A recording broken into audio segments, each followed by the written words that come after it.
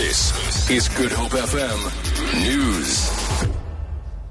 Good morning. Police say they are following several leads in the hunt for the killer of a 16-year-old girl in the Tokai Forest. Francisca Blochliger's body was found shortly after she was reported missing while jogging.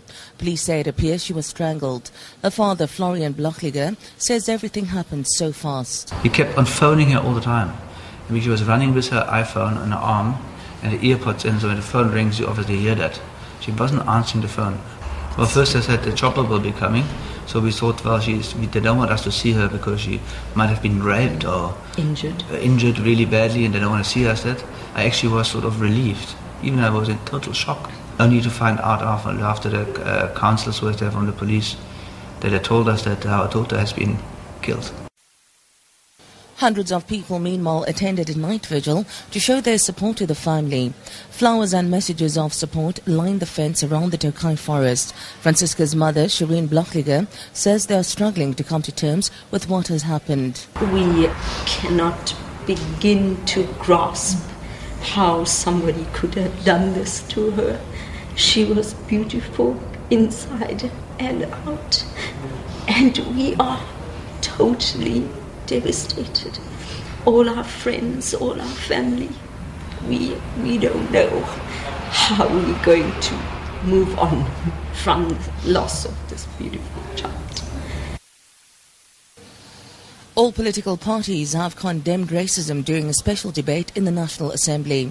The ANC says racists should be blacklisted, while the DA said financial neglect during 22 years of democracy was to blame for student uprisings. The Freedom Front Plus said the current situation at universities was partly perpetuated by the EFF to create a revolutionary climate.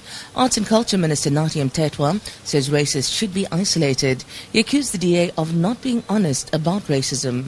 You are actually the real sellout, selling out the people who fought for this freedom.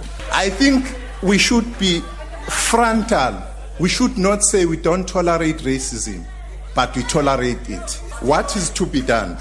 Firstly, we should, all of us, unanimously reject racism and isolate racists in our midst.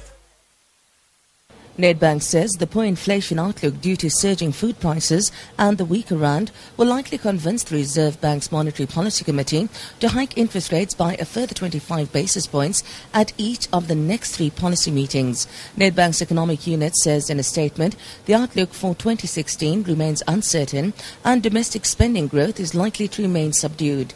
It says household finances will remain tight as debt service costs rise along with the anticipated increase in interest rates. At least 18 people have died when a 5-story building under construction collapsed in an upmarket area of Lagos in Nigeria. The Emergency Management Agency says 11 people have been rescued.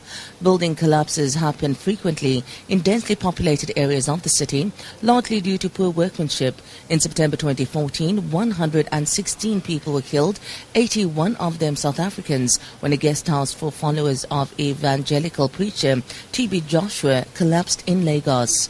For Good Hope FM News, I'm Sandra Rosenberg.